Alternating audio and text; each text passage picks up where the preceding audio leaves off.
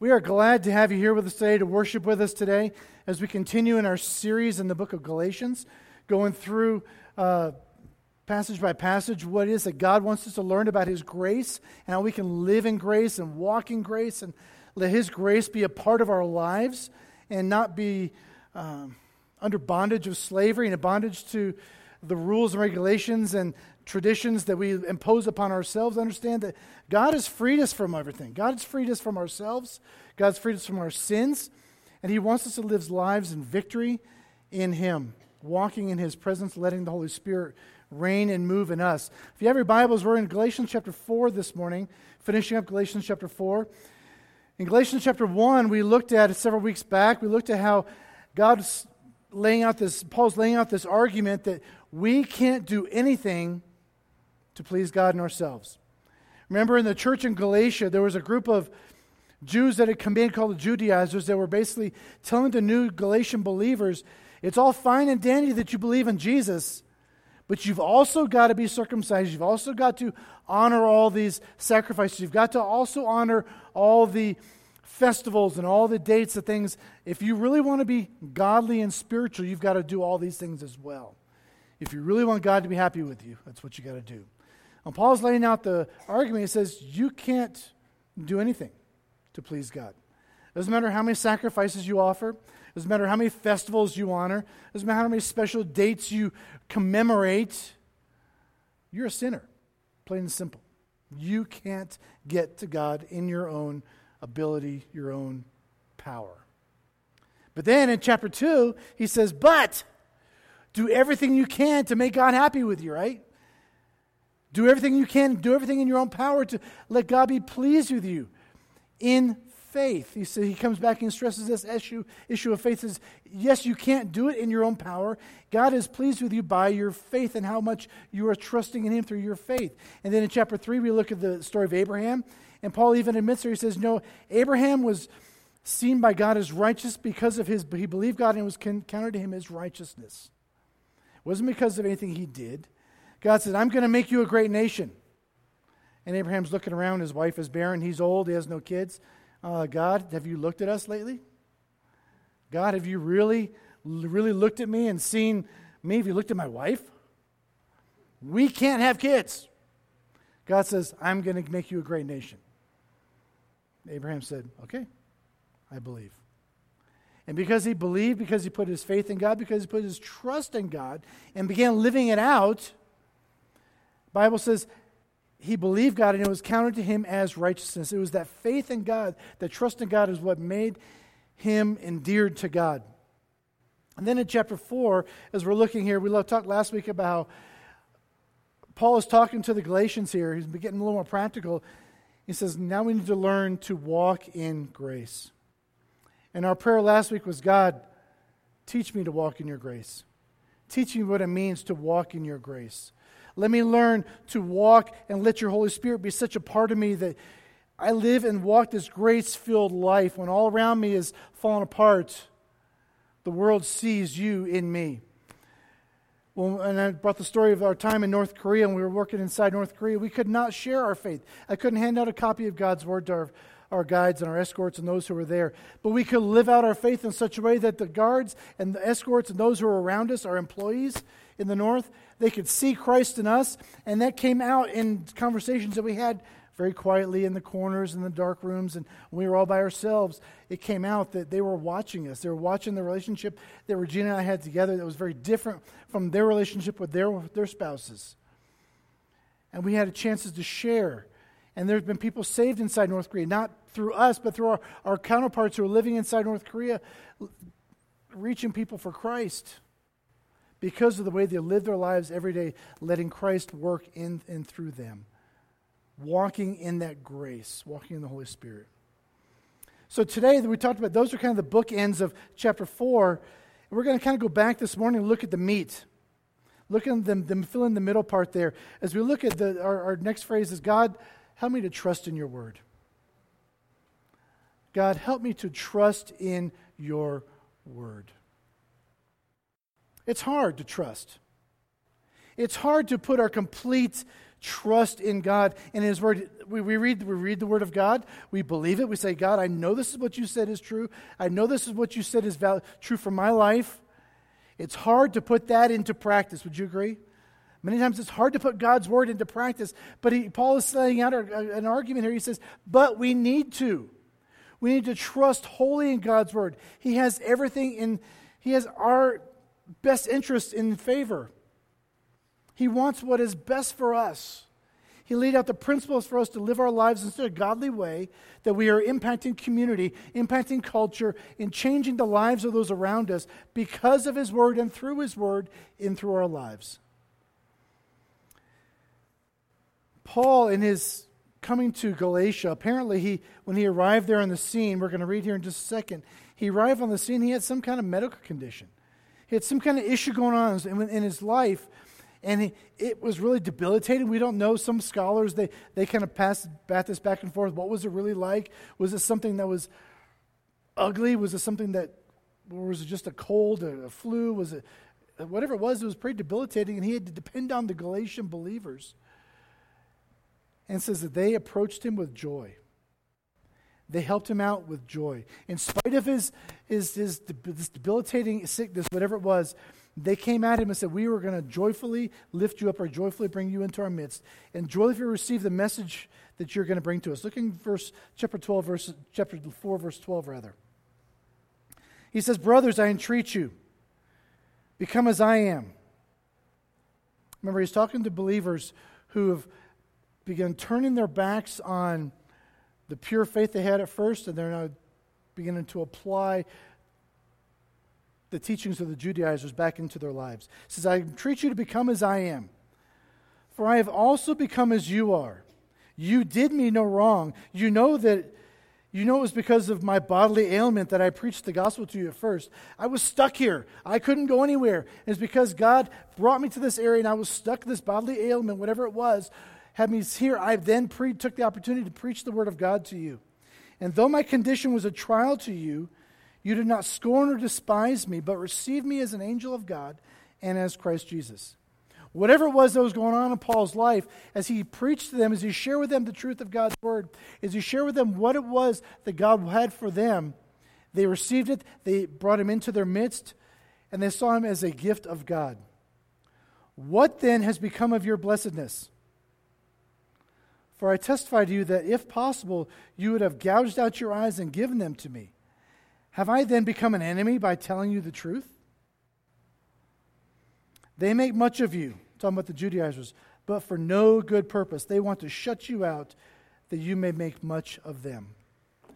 As we learn to trust God's word, see, trusting God's word lets us know that it helps us to live life, live our Christian walk when it's not easy. We would all admit, living Christian walk, living our faith out in this world is not an easy thing.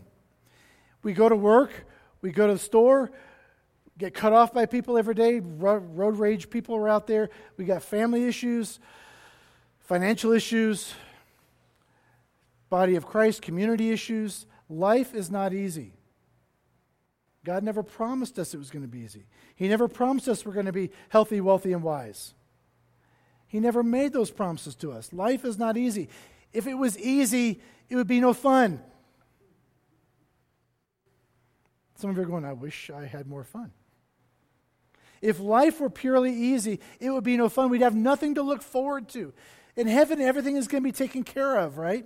But trusting in God's word now helps us to enjoy life now, to live it out when it's not easy. Paul's trials, whatever this trial was that he was going through, remind us that we need God's help to completely trust in his word. God must help us live out our lives when it's not easy. You think it was easy on Paul being shipwrecked? I mean, you look in Corinthians and some of these other books where he lays out all these things that happened to him. I'm glad I'm not Paul. I'm glad I didn't have to worry about getting stoned. I'm glad I didn't have to worry about being shipwrecked. I'm glad I didn't have to worry about getting kicked in, run out of cities. I didn't have to worry about all the things he's had to go through. But he says, but yet I live in joy. If you read the book of Philippians, he said, we live a life of joy. The Christian life we live, we can live it in joy, not necessarily happy all the time, but we can have pure, unadulterated joy in our lives, knowing who it is that's called us. Here he's asking the Galatians to leave behind all those Jewish customs and rules, to leave behind what was familiar to them and walk a different path, the true path. That's hard. Walking that true path as we read the Word of God and we begin setting aside all these other customs, all these other things in our lives that we've embraced all through life and everything the culture wants us to embrace and throw out there. Living according to God's Word is hard, but it is rewarding in the end. Rewarding in the end. God never promised that we'd be able to just walk our way and live a life easy and never have anything come against us. Our friends and family may turn against us when we don't follow their advice, their wishes. We had one of our workers at our restaurant in China. When she became a believer, she called back to her family to fill them in on the news. They were not happy.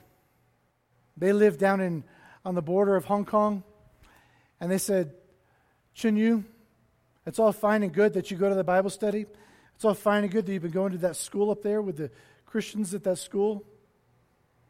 But now it's time for you to come home. We've got a place for you in the Communist Party.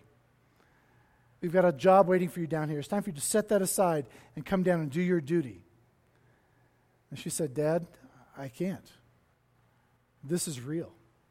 I'm going to Germany. I'm going to go to Bible college. He says, don't call me again. And she would call down there every couple of months. As soon as he would hear her voice, he'd just hang up. She'd call down again. He'd hear her voice and hang up. He refused to talk to her because she had rejected the communist system they were a part of, that she had received Christ as her Lord and Savior. And it's during those hard times that her faith was able to sustain her. It was during those hard times that her trust in God's Word and reading God's Word on a regular basis and making this a part of her education, making this a part of her life, was able to sustain her and get her through those hard times. Not that she didn't come to work depressed. Not that she didn't come to work sometimes sad when she'd just gone off the phone and just gotten hung up on by her mom and dad. Life was not easy for her. It was not easy for many of our workers as they committed their lives to Christ and they had family and friends and others reject them. It's not easy for those our friends over there now who are having their churches torn down, destroyed because of their faith. It's not easy. We don't yet have that struggle in our lives, and we worry about laws that may be passed that are going to restrict our rights from time to time. We don't have the Gestapo coming into our back door, arresting your pastor and your deacons and other leaders in our church and hauling them off to jail for months and years at a time. We don't have to worry about that yet. The time may come. For us, the tough life is different than it is other places. It's easy to follow a set of do's and don'ts. We had a friend. He got saved when he was in prison. He got caught doing some illegal stuff. Came out of the army with an addiction. Got caught, arrested, thrown in prison for a while. While he was in prison, he found Jesus. He came out of prison, and he is now living his life according to a set of do's and don'ts and do's and don'ts and do's and don'ts. Because that's an easier way. Living a life of grace, letting the Holy Spirit move you and give you direction in each and every area of our lives is more difficult than just following a set of do's and don'ts. When you're young and you're a kid and you're home and your parents say, be home at this hour, pick up your room, come to eat at this time, pick up your clothes, and you have the rules and regulations. We all hate those rules and regulations, right? But it's easy to live that way because we know exactly what is expected of us. As you grow up and you become an adult and all of a sudden you're on your own and you're no longer under your parents' roof and now you have to make those decisions for yourself. And I know I want to pick up that room, but I really want to watch this game. I know I need to, I look on the step on the scale. I know I need to lose weight, but that Oreo, it looks really good. We have those choices in our lives. The same goes in our Christian walk. If we only lived our lives by a set of do's and don'ts, it is much easier than living our life in a way where we are walking in grace, letting the Holy Spirit work in us and through us, and trying to figure out what it is that God wants us to do in each and every situation. And if we listen to His Holy Spirit, He will instruct us. In Matthew chapter 5 through 7, in the Sermon on the Mount, Jesus is teaching, He says, I know you've heard it said, but this is what God meant. I know you've heard it said, these are the rules, but God meant this. Living your life by a set of principles is harder than by a set of do's and don'ts and rules. In fact, I like to say that if we spend all our time doing the do's in the Bible, you won't have time to don't do the don'ts. Pastor, there's so many do's and don'ts in the Bible. Yes, just concentrate on doing the do's. If you focus all your energy on doing the do's, you won't have time to don't do the don'ts. Did you get that? You'll get that later. I would much rather spend my time letting God direct me and things I should be doing in my life. And if I focus all my energy there, I won't have time to not walk in that way. Converting to Christianity in the first century was not easy. It's not easy in many countries today. Leaving behind the old covenant to embrace the new covenant seemed unnatural for these Jewish believers. This is what they were raised with. This is what they knew. This is all they understood. The sacrifices, the festivals, the dates, the rules, the regulations. Setting that aside and now living and walking by the Holy Spirit, letting Him reign in their lives was difficult. But it brings so much more joy in the end. Walking by grace and faith is important. The theme here is when you live radically by grace, it will cost you. When you walk radically by grace, it will cost you. There will be folks who do not understand you. When you begin living a radical life where you're committed to everything to Jesus, where you say, I'm reading my Bible this many times, I'm getting involved in small groups, I'm getting involved in impacting my community and my neighbors, and those who are in my job, those who are in my cubicle next door, and I'm getting engaged in people's lives intentionally, and you live your life radically, committed to what God has called you to do, the world will not understand you. Your neighbors will not understand you. Your family will not understand you. And it may cause trouble. It may cost you a few friends in the here and now. It may cost you a promotion. It may cost you some peace across that back fence. But as we live our lives in such a way that the world sees Christ in us, and we trust His Word, we trust that God's Word is true. And like Abraham, we say, I believe you, God. I believe you, God. I believe you. In the end, God's blessings pour out.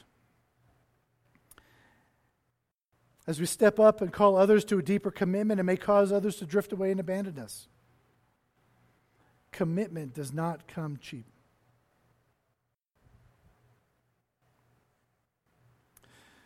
Trusting in God's Word also helps us to hear it when it's not popular.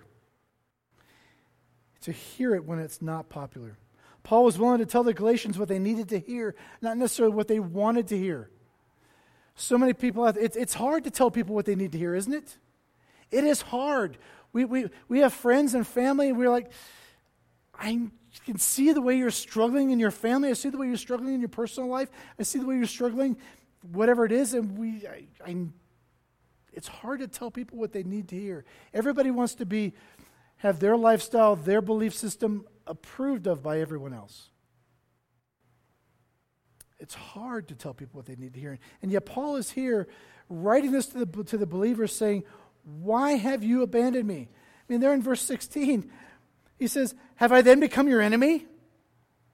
Have I then become your enemy by telling you the truth? He's telling them something hard. He's just saying, you have embraced this philosophy, you've embraced this belief system that is unbiblical. You believed in Christ, that's all you needed. And now you've embraced this idea of Christ plus. See, Paul's challenge for each of us is to speak words of truth under the direction of the Holy Spirit. We all want to speak the truth, right? Walk up to somebody and say, you need this. You need to know the truth. I'm going to tell you the truth. But there are times when we need to hold our tongues. Would you agree? There are times when this needs to not come out of my mouth. If the Holy Spirit is leading you to shut up, shut up. If the Holy Spirit leads you to speak, speak. See, that's hard. There's not a rule that says, if this, then that. There's not a simple rule that says, if someone does this, then you tell them this. If someone says this, then you say this.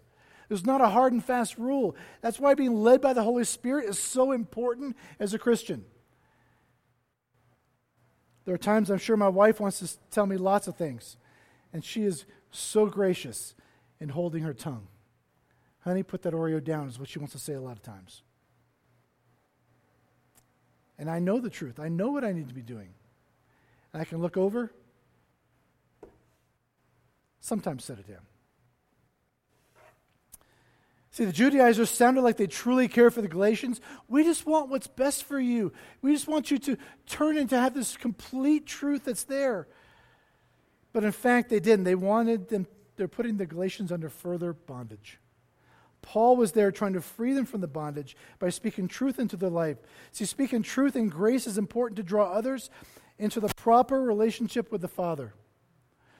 As we walk, as we live, learning to speak truth and grace is vital. Let our conversation be so seasoned with the grace of God that as we communicate, as we talk to others, they sense the pureness of our heart, they sense our intentions, and let the Holy Spirit work in people's hearts to draw them into a deeper relationship with Christ. It's good to have zeal, like these Judaizers did, but we need to be zealous for the right things. David was called a man after God's own heart because he was zealous. He had a passion for the things of God. He had a passion for the same thing that God had a passion for. Not that David was perfect. And we could all admit David was a very imperfect man. David was not somebody I want to necessarily model every area of my life after, but I look at this part of David's life where he was zealous for the things of God. He was passionate for the things that God was passionate about. He hurt for those things that God hurt for. And trusting in God helps to have a great passion for His purposes. I have a lot of passions in my life. I love golf. I love playing the drums and worshiping the Lord on the drums. I love standing up here and teaching the Word of God and getting in around somebody and discipling them and pouring into them. And of course, I love coffee. You all know that. I have some of these passions in my life. I couldn't put them all up here. I love my family. I love my wife. I love going out and seeing God's creation. I love walking through the mountains and seeing all that God has created there. What are you passionate about? What are you passionate about? Are you passionate about what God is passionate about? Look at verse 18. Follow with me. Paul writes here, "It is always good to be made much of for a good purpose. And not only when I am present with you, my little children, for whom I am again in anguish of childbirth until Christ is formed in you. I wish I could be present with you now and change my tone, for I am perplexed about you." He said, I wish I could be with you. I long to see you transformed. I long to see you formed into Christ. To see Christ formed more deeply into you. See, one of Paul's passions was to be conformed into the image of Christ, personally. That's the word morphos in Greek. It means to be transformed like a ball of clay. Imagine a potter taking that big old lump of clay, throwing it down there, begins to mold it and shape it. That's us. He molds us and shapes us until he comes up with this nice, pretty image. Sitting here on the front row. He takes what is ugly. He takes what is useless, a lump of clay. And he becomes the potter that morphs us and shapes us and conforms us into his image. You see, every single day, God is working in your heart. God is working in my heart. He's working in our church to mold us and shape us into His image. And none of us are there yet. I'm not there yet. Billy Graham wasn't there yet before he died. Think of the church leader, the world leader, the greatest Christian you can think of. They are not there. They're still being morphed. They're still being formed into the image of Christ. And Paul says here, one of my passions as a believer is to be conformed into the image of Christ so that when the world sees me, they don't see Paul, they see Christ. They don't see David, they don't see your pastor, they see Christ. 2 Corinthians 4:10 speaks of this purpose. Talking about the suffering of the apostles, it says, why are they suffering?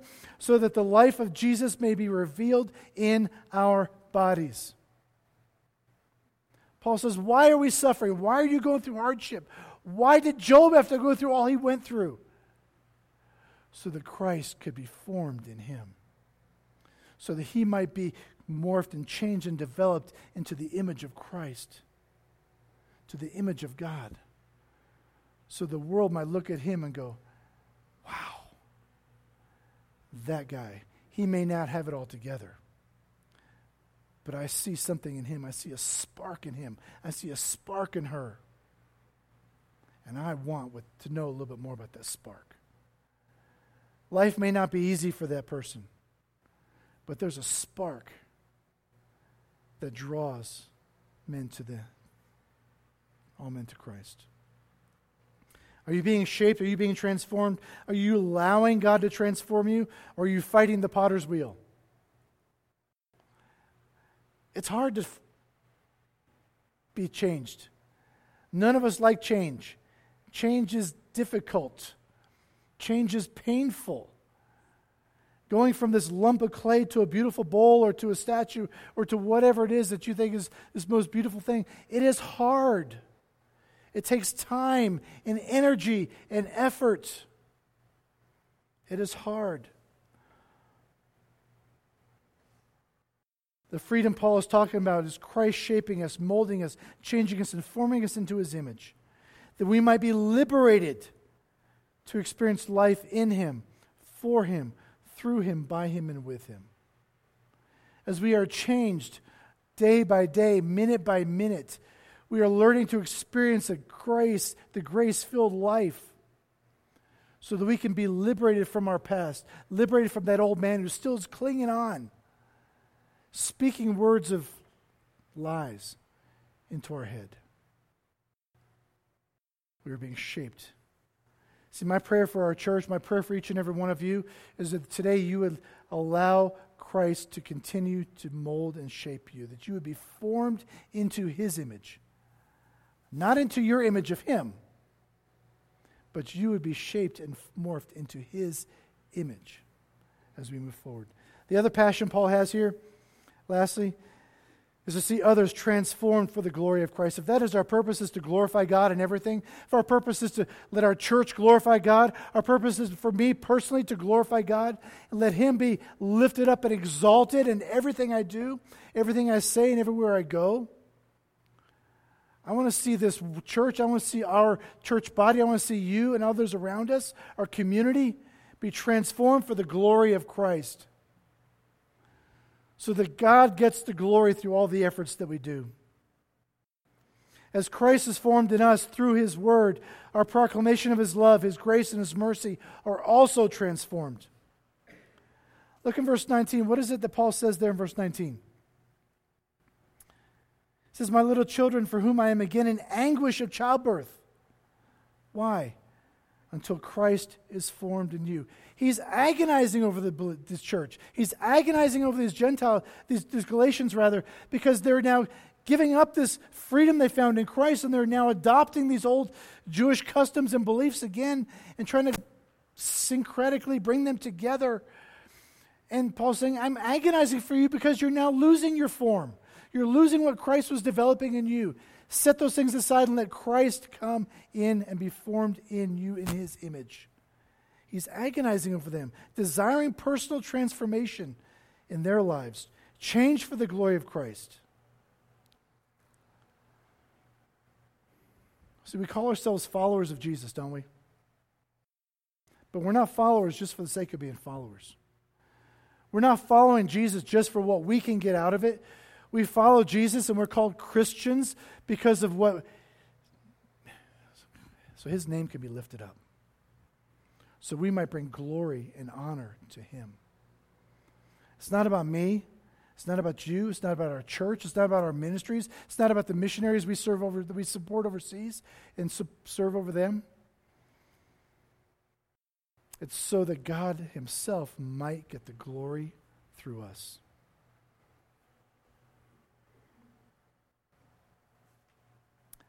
Galatia and our church ought to be a community that weeps together, pleads together, confronts each other, and when necessary, prays for each other and exhorts one another.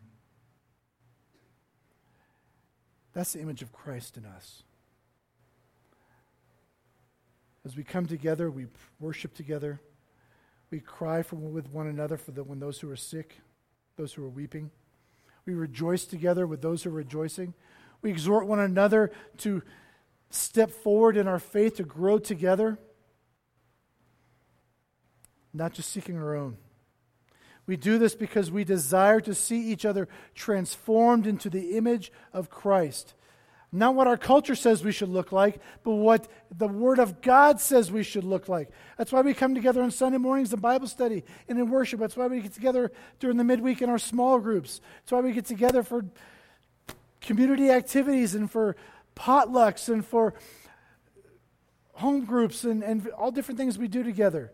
It's not so we can just get together and spend time, but so that we can encourage one another to be transformed into the image of Christ for his glory, so his name might be lifted up. And let's not be satisfied until each and every one of us is transformed into that, till each and every one of us looks like Christ. We need to work hard to let Christ be shown in us.